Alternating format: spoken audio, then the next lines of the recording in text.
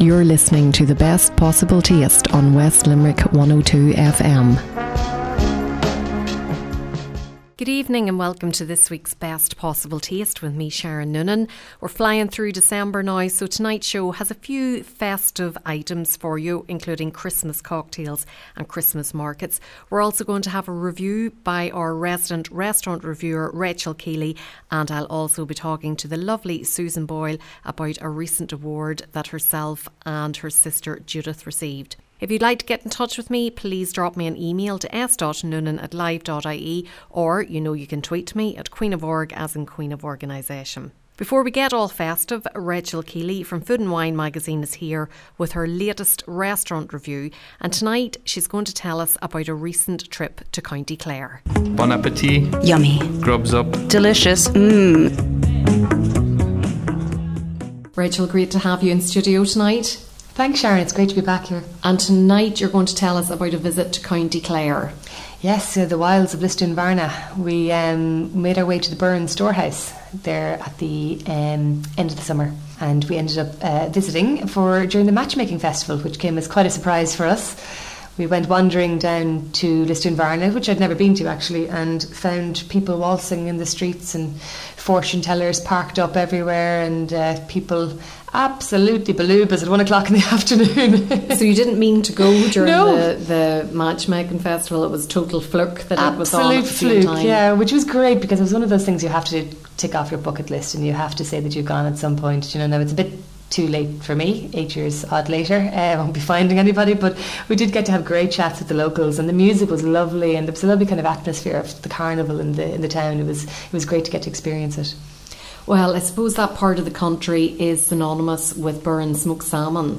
Absolutely, exactly, of which I'm very fond. So I was very much looking forward to going to the Storehouse, which is the latest incarnation. I think the Curtin family are very, very well known in Lisdoonvarna for the Roadside Tavern, which would have won quite a lot of awards and be very, very popular amongst tourists and locals alike. And I think I read there recently that it's been in the Curtin family since 1894, which is very impressive. So between the Roadside Tavern and then obviously the Burren Smokehouse itself, which is now exporting all across the world, it's hugely famous. They kind of have a little section of hospitality and food that's kind of under their control, and they do it very, very well in Lisdoonvarna. And the latest offering is the Burren Storehouse, which is sort of an events stroke music stroke food kind of area, literally built in an old storehouse, like a warehouse. So it's got lovely super high ceilings and a sense of space, and it's very kind of relaxed vibe in there. In terms of size then, how many covers can it do? Is it quite spacious inside it? It's very spacious, and it's sort of laid out and again this sort of like, when I say sort of country fair kind of style, a lot of picnic tables out there. You're just exposed pine, nothing fancy about it. We sat at a smaller table with old, I think they were actually legitimately distressed seats as opposed to pretend modern distress that you get in a lot of modern restaurants, and so there are lots of places where big families can sit down. And on the day we visited, it was a Sunday I think, and the ladies All-Ireland GAA final was on, so there was a huge amount of families sort of gathered around these picnic tables and watching the enormous screen, the biggest in Munster apparently, with the commentary as Gaeilge, which was lovely and very authentic, and other people, like couples like us, could sit along the window and the entrance to the to Lisdoonvarna, and have a little bit sort of a quieter space there. So it is very big, can take a lot of numbers, and I'd imagine at night time transforms into quite the entertainment venue. Would you say it's aimed at the tourists? I don't think so, actually. I think it's a bit of a mixture, to be honest. There were plenty of tourists there, of course, but I think they were outnumbered by locals. A lot of sort of, on the day that we visited, a couple of older women gathered around for a chat and a glass of wine. Quite a few guys had come in for sort of a proper feed. They even had pints of milk on the table, which I hadn't seen in a while. And again, families who had come in to watch the match together. So I think actually it had sort of a more of an appeal towards the locals. Well, speaking of proper feeds, tell us what sort of things were on the menu to satisfy an appetite that's looking for a proper feed.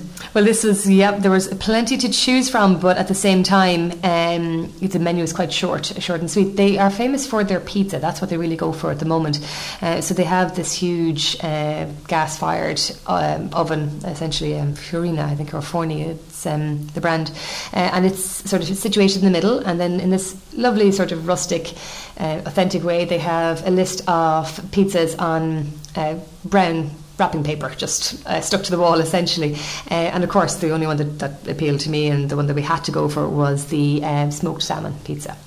So we started off with that, and it was absolutely fantastic, as you'd expect. I mean, they're the experts really in terms of smoked fish. The one that I had was burnt smoked salmon, and it was draped across a blanket of mozzarella and then dotted with these lovely sort of tangy, briny moss green capers. Very, very satisfying, very, very flavoursome, and cooked perfectly. Just the edges with that lovely sort of crispy, darkened, flame-touched edges to it. So very, very tasty.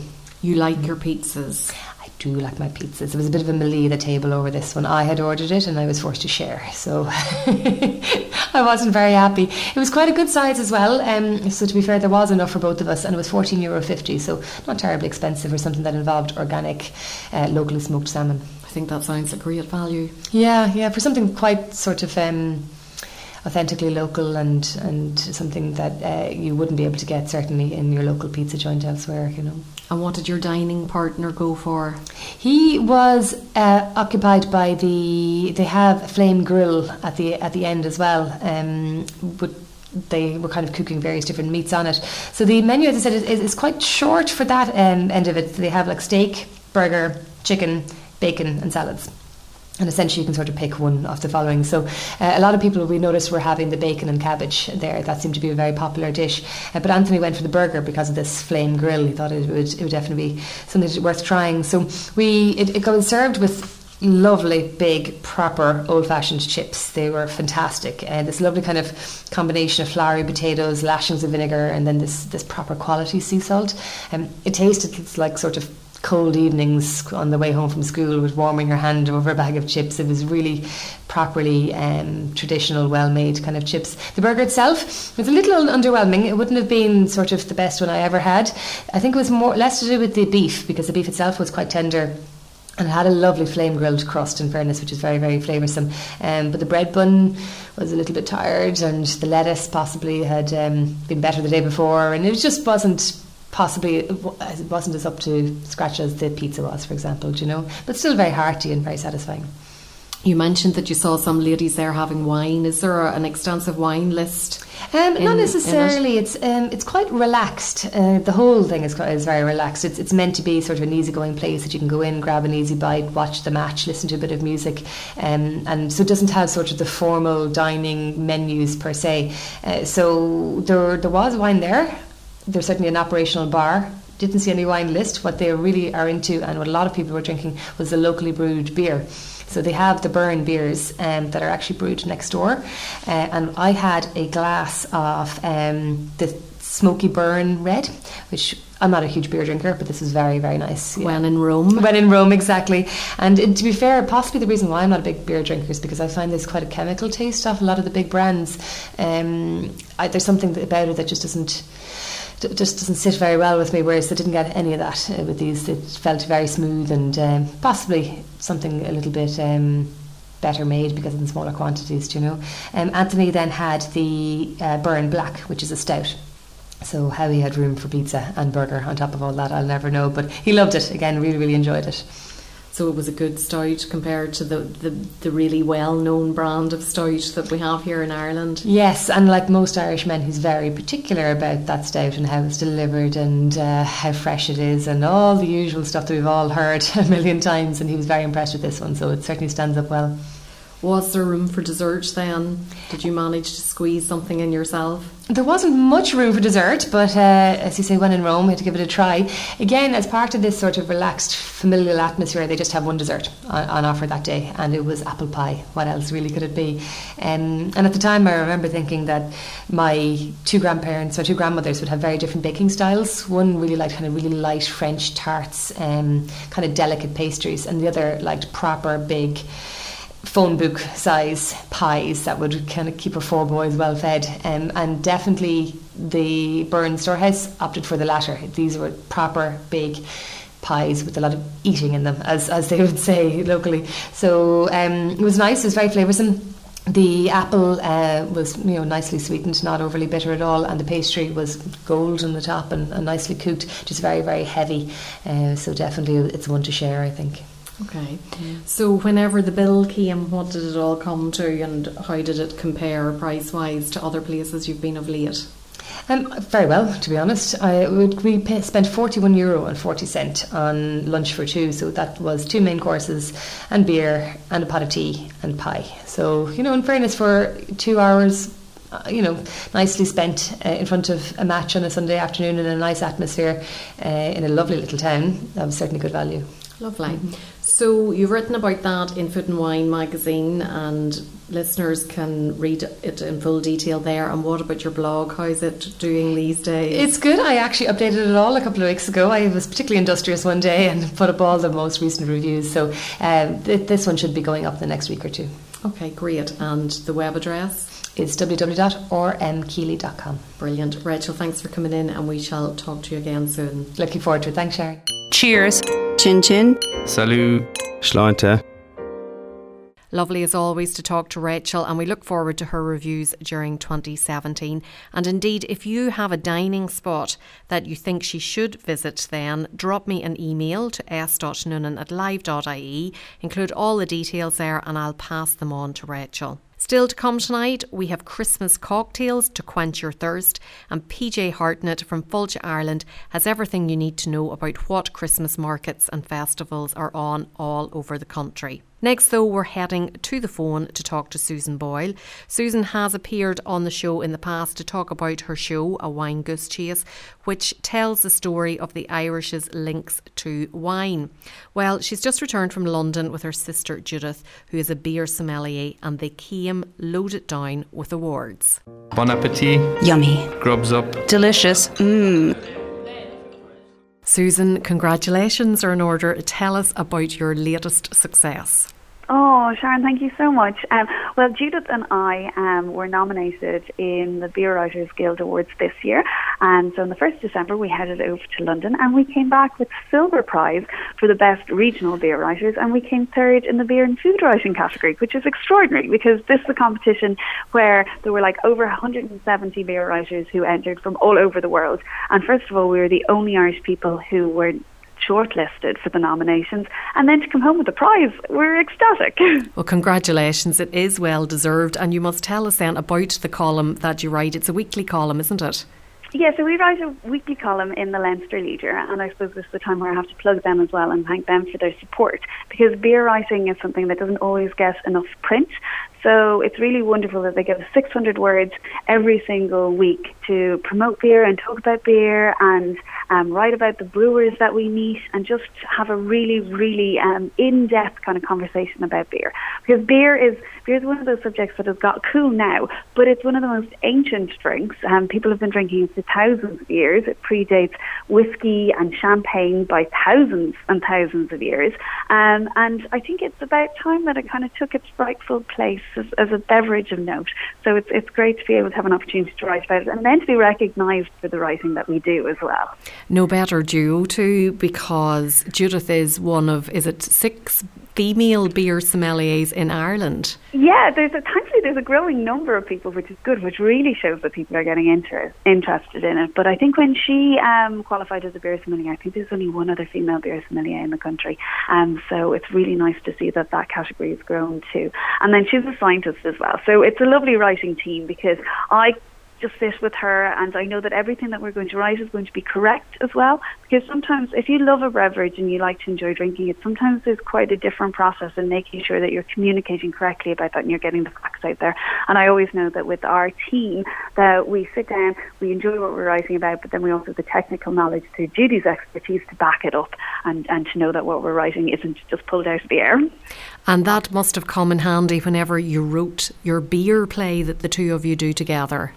Yes, so we came up with the idea of doing a play called Tales of Ales, which tells the stories behind beer styles and incorporates a beer tasting into a performance. So it's like storytelling and beer tasting.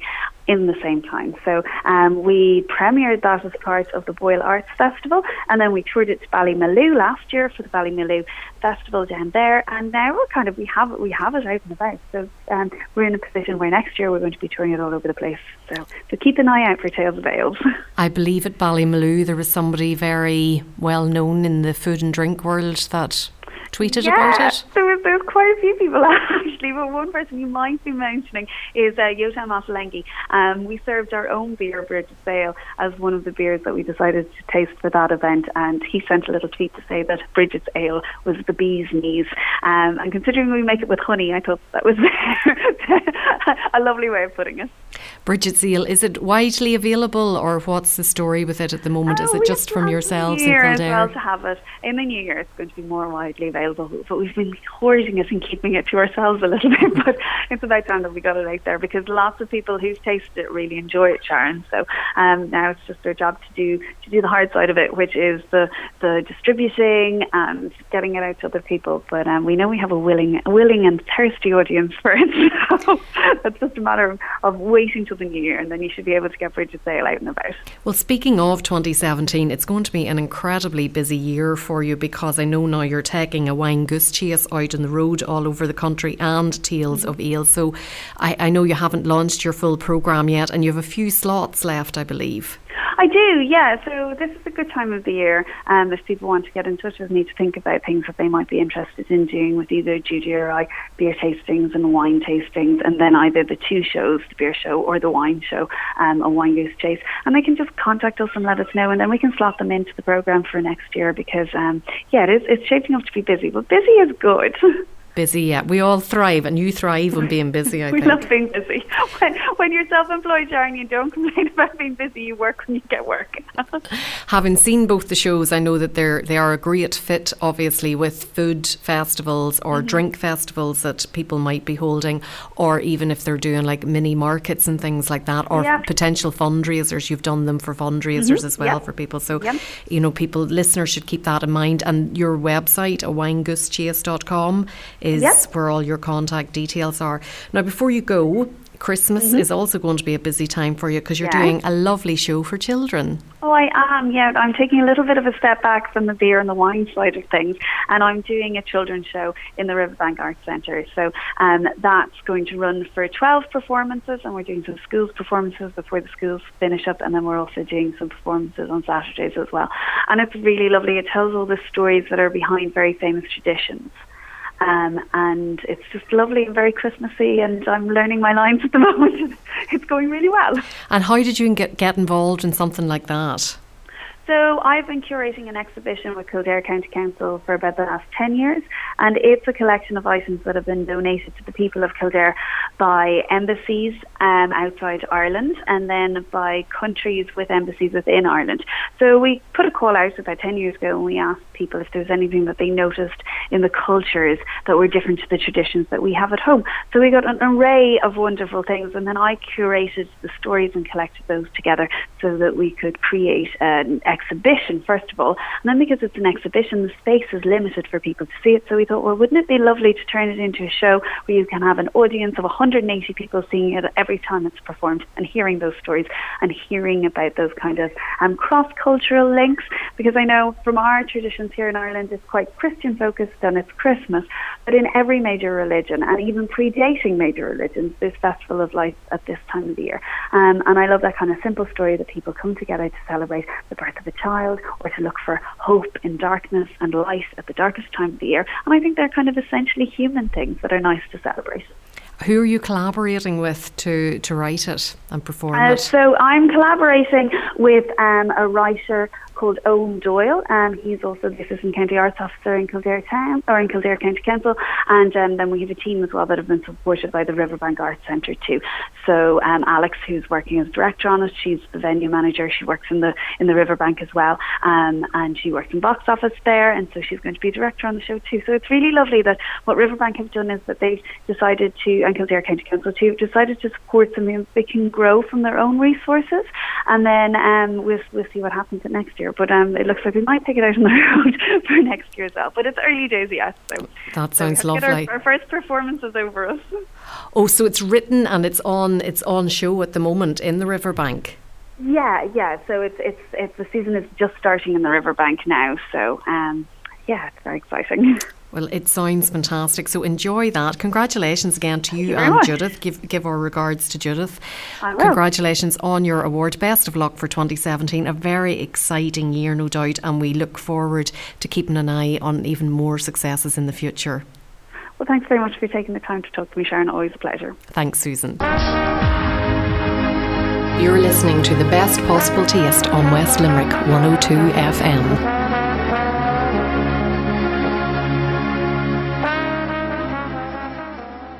Welcome back to The Best Possible Taste with me, Sharon Noonan. So far on the show tonight, Rachel Keeley from Food and Wine magazine reviewed the Burren Storehouse in County Clare, and just before the break we were celebrating the successes of Susan Boyle and her sister Judith in Kildare. Still to come tonight, we have Christmas cocktails coming up, but before that we're going out and about, and whenever you hear this next interview I hope you will do exactly the same. I was recently in Limerick City, and when I was there I met PJ Hartnett from Fulcha, Ireland, and PJ told me about what Christmas festivals and markets are on during December. Bon appetit. Yummy. Grubs up. Delicious. PJ, we're so lucky in Ireland that we have so many festivals, markets all over the country, and Christmas is a fantastic time to get out and about and really enjoy those. That's true. I listened to lots of stuff going on, particularly this time of the year, and it's great to see, food producers being out and about, and people in general trying to get to the food stalls and get to the various markets around the country and sample these goods. So let me tell you about a couple of things that are going on. In Cork, in Skibbereen, you have a food market that's starting every Saturday, and it's up until the 24th of December. That's about 10 years in the making. You have some very good food producers there called Natural Rebel, and they do cider vinegar. You have Gubbeen Farmhouse, which is very famous for its cheeses and charcuterie. And then you have a new company as well called West Cork Pies, and you'll see some of their products on shelves in Tesco and SuperValu and so on. And then that brings me on to the farmers market in Middleton, and that's run every Saturday. It has a strong emphasis on food as well, and a good fine display of food producers there.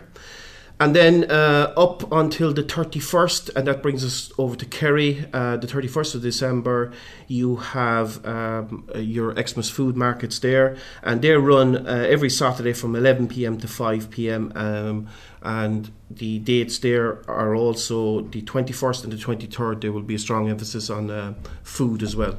So that's a perfect opportunity to pick up those last minute buys whenever the festival or the market goes on close to Christmas, that you can get your cheese and your fresh products there that will keep for you over Christmas. Lots of products there, like your artisan cheeses, your artisan meats and so on, your condiments to go with your turkey and your ham and so on. There's a new festival, a new Christmas festival called Yulefest in Kilkenny, and that's run up until the 24th of December.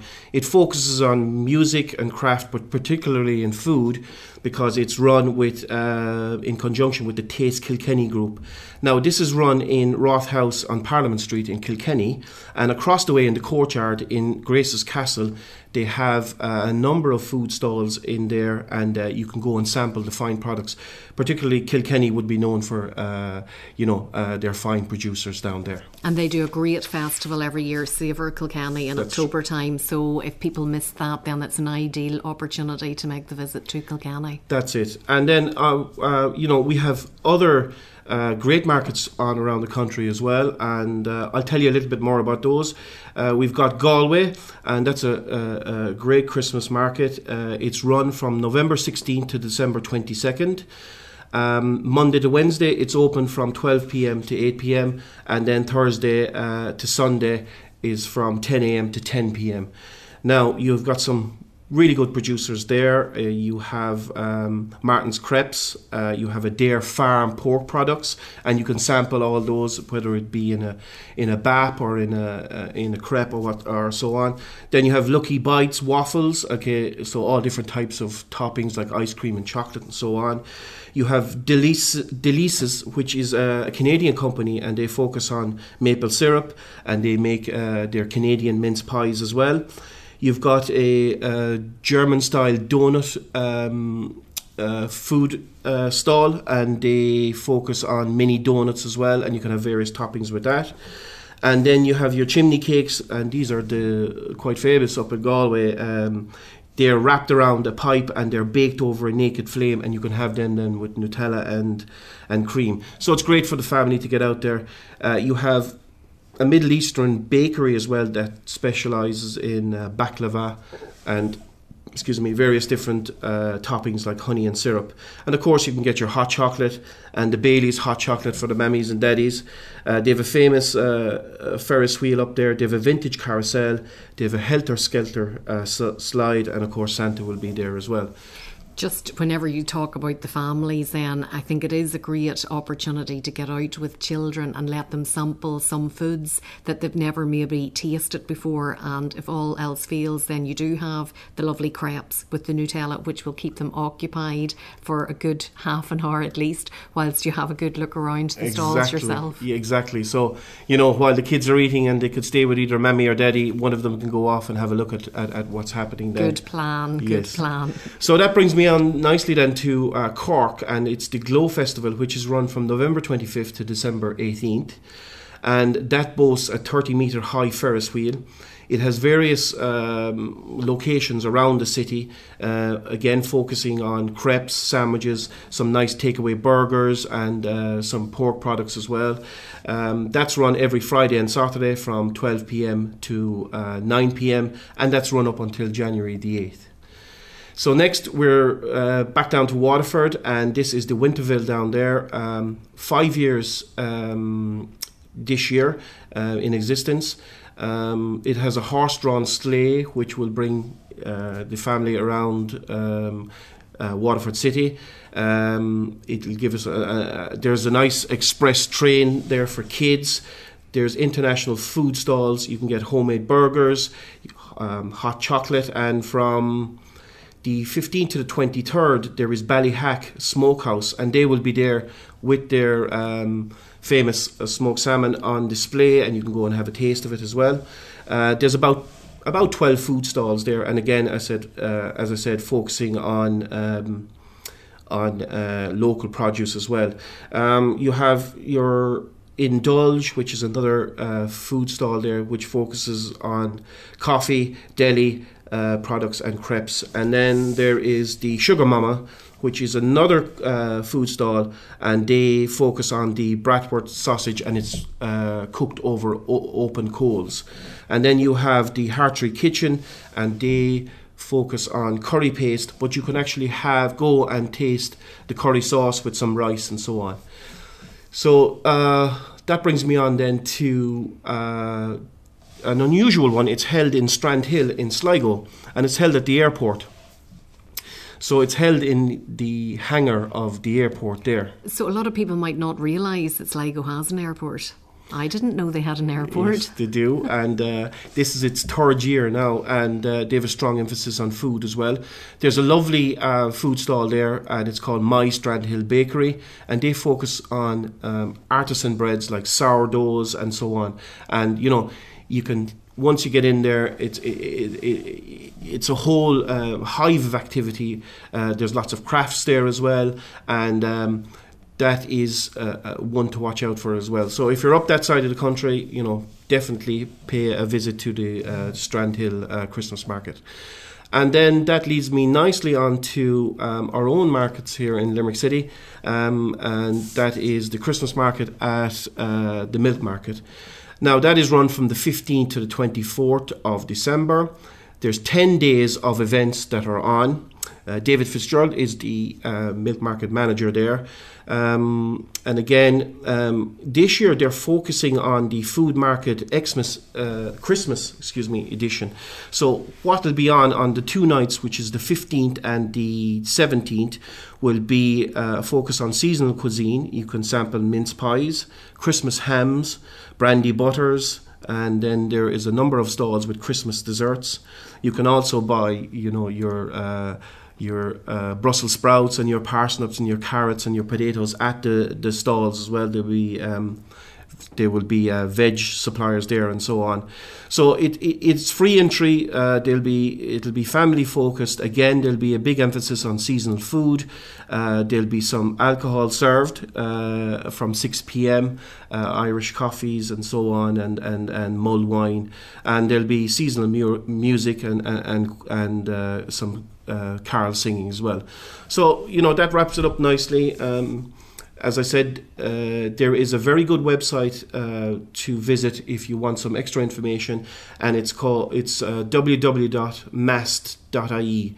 That's Markets Alive Support Team, and they will give you some great information on upcoming events for 2016 and 2017. And of course you can log on to discoverireland.ie, and that will give you a listing of all the markets, the Christmas markets that are listed for 2016 as well. Fantastic. Well, I know now as a Limerick woman, albeit a blow-in one, I would have huge confidence in what Limerick Milk Market do. They always put on great events there, and it's fantastic to see that they're doing something special for Christmas. You're a Tipperary man, so what are you? Well, I'm not. I'm actually from West Limerick, so but there's lots of things happening in Tipperary as well. You have a taste of Roscrea, which happened there about 2 weeks ago. Then you have the Tipperary food producers, and they have some fine products as well. You'll have various different, I suppose, one-day events leading up to Christmas in all the small little towns around Tipperary, and then in Limerick as well. You have again. The Christmas market here at the milk market is absolutely fantastic, and there is a Limerick food producers group as well that the market are working with, and again to highlight the fine abundance of artisan producers that we have here and their great products as well. So exciting plans for 2017, I would imagine, in Absolutely. Limerick. There's a lot of plans for 2017, particularly for the Limerick food producers. They've got a great variety of producers within the hub, and it's going to be a pretty exciting time for in 2017. They've lots of plans. They've lots of plans to promote Limerick as a food destination. Some great ideas there as well. Fantastic. Well, we look forward to that in 2017. In the meantime, thanks so much for sharing all of those details with us, and have a lovely Christmas. Thank you very much, and the very same to yourself. You're listening to the best possible taste on West Limerick 102 FM.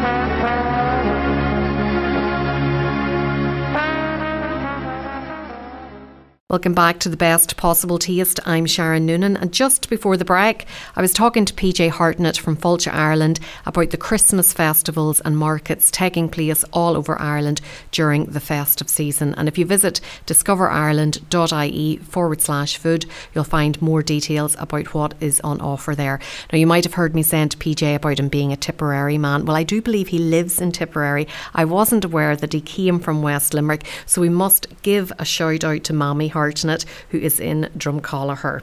Earlier in the show, Rachel Keeley from Food and Wine magazine reviewed the Burren Storehouse in Listonvarna in County Clare, and we were also talking to the lovely Susan Boyle. If you are just tuning in, you can catch the full show later in the week on the podcast, and you'll find the podcast on SharonNoonan.com, or if you have a look for it, you'll find it there in iTunes, where you can download it free of charge and then use the little podcast app to listen to it whenever suits you. It's time for the final interview of the evening, and last week Ron Forrestal from Forrestal Wine Merchants had lots of suggestions for wines to go with the Christmas dinner and a little bit of fizz beforehand. Well, if you enjoy a cocktail now and again like myself, and you're looking for some inspiration in that department, help is at hand thanks to Leslie Williams. We put a call into Leslie for the Christmas show last year, so tonight is the perfect opportunity to remind ourselves of the great ideas and tips that he shared in December 2015. Bon appetit. Yummy. Grubs up. Delicious. Good evening, Leslie. Only a few days to go to Christmas now, so we've still a bit of time to get a few last minute items in, and you're going to be very useful in this department whenever it comes to Christmas cocktails. Well, this is what I'm suggesting that might be of some use, but one of the cocktails, I think, are one of those things that people should stay fairly close to home. Don't go mad buying 20 new ingredients that you're never going to use again. Don't bother with the banana liqueurs and so on. But there's a few things I think that everyone should have in the house.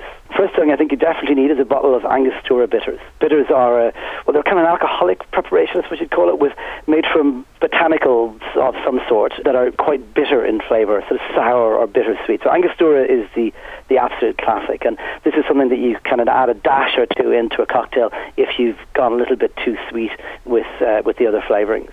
So obviously whiskey, vodka, gin, you probably will have, but there's one thing you might not have, and I was going to suggest an orange liqueur such as Grand Marnier. A little bit more expensive, but it is the best by far. Cointreau is the cheaper alternative, and both of those will work, or triple sec, which is what basically those two drinks are. And those are liqueurs or drinks that you can use in your cooking at other times of the year as well. Exactly. The bottle of Grand Marnier is incredibly useful. I use it, there's various things I use it in. Crêpe Suzette is the obvious one, where you make some pancakes and then fold them in little triangles and then flame the pan with a little bit of cognac traditionally, and then finally some Grand Marnier, and let's reduce that down, and it's delicious. And if I'm making orange ice cream, it's really a simple vanilla ice cream with some orange peel and some reduced orange juice, I always throw a dash of Grand Marnier in, and it adds a lovely orange rich kick to the flavour. That sounds lovely, and I like to put it in a little bit of fruit salad. Yeah, I think it would be absolutely lovely like that. Yeah. It's just one of those great things that we forget about. Now, it isn't hugely cheap. In Ireland, in supermarkets and stuff, and in off-licenses, it is in the 40s often. But it is one of those things you sometimes will see on deals at Christmas, and you'll sometimes see it, especially in duty-free, for example. Anyone passing through the airports in France and that, you can often pick up Grand Marnier really cheaply, or in the supermarket in France, in fact, as well. If you're not drinking, again, I tend to keep it fairly simple. I make elderflower cordial every year, but you can buy a really good brand. Thankfully now there's a good brand called Richmond, Richmount, and you should find that in any decent kind of gourmet shop, if you will, if there's something like that. Is Ivan's is gone now, I think. Is it there on the corner in Limerick? In Limerick, it's back again. It's back again. Okay, that'd be the kind of place I would suggest that would probably stock it. But if you Google it online, it's fairly easy to find. It's made in Longford, initially just from the trees on their own farm, but they've now planted an elder orchard, and they've got an endless supply of this, and it's been going very well for them. It won a Irish Food Writers Guild award there just a year ago, and if you ever want to make it yourself, unfortunately you're going to have to wait until May. But I can give you my quick recipe for it, which also serves as a lemonade if you do not add in the elderflowers. So, and this couldn't be easier. It's 3332. Okay. My aunt's recipe from Youghal in County Cork, the Auntie Beryl, and it's 3 pints of water, juice and rind of 3 lemons, and 2 ounces of citric acid, and 3 pounds of sugar. So 3 pounds of sugar, 3 pints of water, 3 lemons, juice and rind.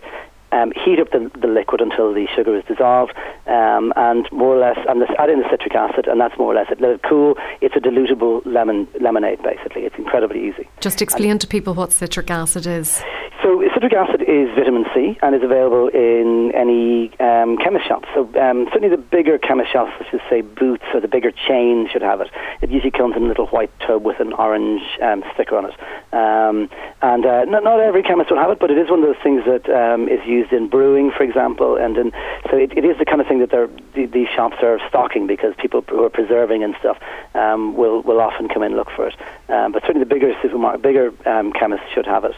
And it's easy to make. It's very, very easy to make. Citric acid is also used to clean bottle steriliser, baby bottle sterilisers. There you go. It's a while since I had to do that, but I think that is... So I'd say I have some of that lurking in the cupboard somewhere from that job from a number of years ago. And you can eat, like, people think, acid, but just that, it's something you can dip your finger in, and it's got a lovely fresh taste, so it's actually very, very nice, Yeah, I interviewed Joanna Blytheman a number of months ago, and of course she had her book Swallow This, and she is all about what goes into different foods, and this was something that I had raised with her about citric acid being in foods, because I automatically assumed that it was something very bad. Exactly, you probably would have done. But that's another discussion for another day. Yes, exactly. So now, after dinner, right, when on a Sunday night, one of the things that I do is I go over to the cupboard and I look at the big cocktail book that's beside me. I'll give two names, actually, of cocktail books if people are thinking. If you go into your average bookshop, there's all these 1001 cocktails, and, generally no-name ones produced by cheapy publishing houses, and they're probably all fine. But I do think it's actually worth spending money and getting one by someone with a bit of authority.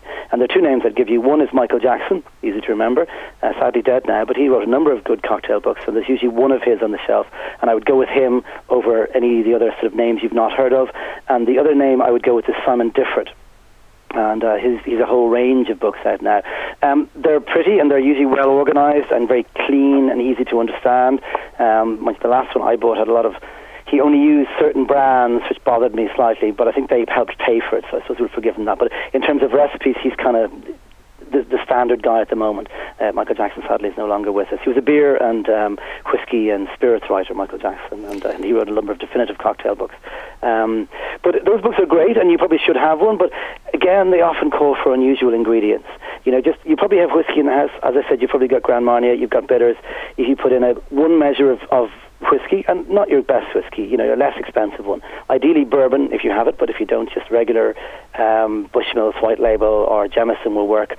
So one measure of whiskey, half a measure of an orange liqueur such as Grand Marnier or Cointreau, and then a dash of bitters and over ice. And it's just a very easy, simple drink to drink. And it's not unlike an old-fashioned.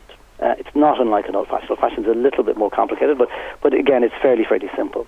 Can I just talk very quickly about tonics as well? Tonics is one of those things that everyone is going to be hearing about. Can I ask you, before you go on to that, is Jack Daniel's a bourbon?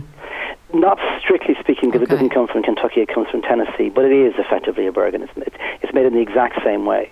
Okay. But I think, it's a Tennessee bourbon as opposed to a Kentucky bourbon. So yeah, it is a bourbon, but we categorise it slightly separately because it's from Tennessee. Okay, well, we'll talk about tonics now, and I had some tonic water in a glass of wine recently and was surprised at how nice it was.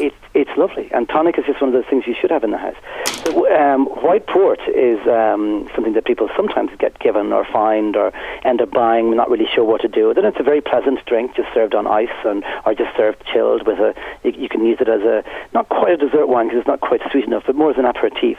But what they do in Portugal is they throw in some ice, maybe a sprig of mint if they have it in the garden. Mint should still be available.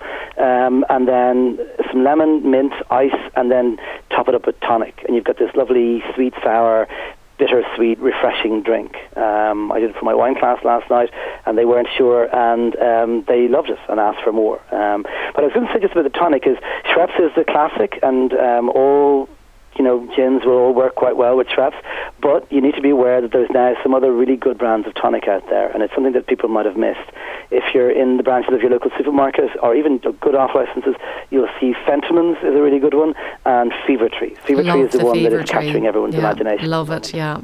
With the Short Cross gin from the north. Exactly. So Short Cross in Belfast is great. If you want to support someone from the Republic of Ireland, I would go with Dingle or Blackwater, both of them which are really, really good. And they're different in character. I mean, Short Cross is lovely spicy character to it, but I actually am drinking a bit more Blackwater at the moment. But then the Mammy's from Cappoquin. Okay. That's the hometown of that. Oh, and can I just mention one other one? At the Whiskey Awards this year in the gin section, we all turned and looked at each other when the name was given as the winner. The championship winner was Sin Gin, a brand new gin from Waterford, and it literally hadn't even hit the shelves when it won the award. It was their first batch went straight to the competition and won first place. And the two gold medals given were Dingle and Blackwater. I'm not sure Short Cross entered, so I don't think I won't include them. But as you say, Short Cross is excellent. Well, I think you've given lots of ideas there, Leslie. I know in our house we like to offer somebody something different from what they normally drink, but if they still want their normal gin and tonic, that's fine. I think it's important not to force it on to somebody, because it's not everybody's cup of tea having a cocktail, but it is very important to offer the non-alcoholic option. And I actually have have the elderflower cordial at home there. There's a lovely lady near where I live in West Limerick. Okay. And her name is Eileen O'Sullivan from Black Hill Farm, and she makes lots of different things, but elderflower cordial is one of hers, so I have it to take up to I don't know about her. I must seek her out. And there's a lot. You will find small production ones. Just the only one I can think of that is actually sort of national and sort of making it on a large scale and is available all year round is the other one I said. Can I just give you one last little thing? A lot of people get given bottles of Prosecco, and not everyone likes Prosecco. It's a little light, it's a little sweet for some people, but if you can jazz it up by putting in pulped strawberries. Now, I know strawberries are not exactly seasonal, but the Bellini cocktail, which is pulped white peaches, is your absolute classic from Venice. White peaches aren't available now either. People often use maybe a bit of peach schnapps or something. But the Rossini cocktail, which is my favourite version of it, is where you mix in pulped strawberries. And you can sometimes pick up cheap strawberries at this time of year. They're not really good enough to eat, but they're certainly good enough to pulp and throw into a bit of Prosecco. And you could also similarly do that with a bit of tonic or something, and that would give you a cocktail with a bit of stirring and a bit of elbow grease into it as well. So do you put that into the glass first and then add the Prosecco, and do you stir it, or do you just let it sit at the bottom of the glass? No, you should put always put the more viscous liquid in first, and then put the lighter liquid in. So the more viscous is the strawberry, so put that in first, and then the Prosecco. And you may need to give it a little stir just to keep it. Depends on how finely you've pulped it. But it shouldn't really need stirring. If and a half and half is about right. But just sometimes if it's left sit, obviously the denser liquid can sink. But the fizz should keep it going. Just on the Prosecco as well, people should be aware that they'll see some Proseccos for a tenner and some for 20, and they wonder why. This Frizzante Prosecco is priced at the same price as regular wine, and Spumante Prosecco is priced at the same price as the same tax level as champagne, so to double the price. And it's just one of these anomalies in our system in that we tax people for putting bubbles in their drink. And so the lower fizz, cheaper Prosecco, the Frizzante, isn't very fizzy and may not work as well for sparkling cocktails like that. And I have one other quick question for you before you go, because we're running out of time here. And that is, we've talked about sherry earlier on in the year. Should the sherry be in the fridge? Oh, I like it in the fridge. I mean, not everyone does. I mean, ideally, your better dry sherries and stuff will probably be better at about 10 degrees rather than fridge temperature. But, don't be afraid. I mean, I've just been away, and it's very common I was in South America, lucky me, and the wine is regularly served, the red wine and everything is served cold, and they see no problem with that. It's the same in Spain. Don't be afraid to chill down the red wine. This idea of room temperature comes from a time when the rooms were about 16, 18 degrees, which is the same temperature you should be serving wine at. You should certainly never be serving red wine or sherry, in my view, at 22 degrees. And I would definitely chill down something like Harvey's Bristol Cream if that's what you have and you want to use up. It just needs a bit of cold to take off the sweet edge to it. But it is probably bad to put dry Amontillados and dry Olorosos if you've been adventurous enough to buy those. And by the way, all the supermarkets have really good deals in those at the moment, especially the chains from the UK and Germany and stuff. They're best served at about 10 degrees. A little cool, but not very cold. Fantastic. Leslie, lovely to talk to you. Have a fantastic Christmas, and we will catch up in the new year. Thanks again. Talk to you soon. Cheers. Chin chin. Salut. Schleunter. That brings us to the end of tonight's show. Thanks so much to Rachel Keeley, Susan Boyle, PJ Hartnett and Leslie Williams. Hope you get out and about this week to do some fantastic Christmas shopping, and I'll be back at the same time next Tuesday. So until then, bon appétit. Do you want to get in touch with the best possible taste? Do you want to come on, share a recipe, review a cookery book, or just have a general chat about what you like to eat and drink? All you have to do is get in touch with me, Sharon Noonan, by sending an email to s.noonan@live.ie or send me a tweet @Queen of Org. Bon appétit!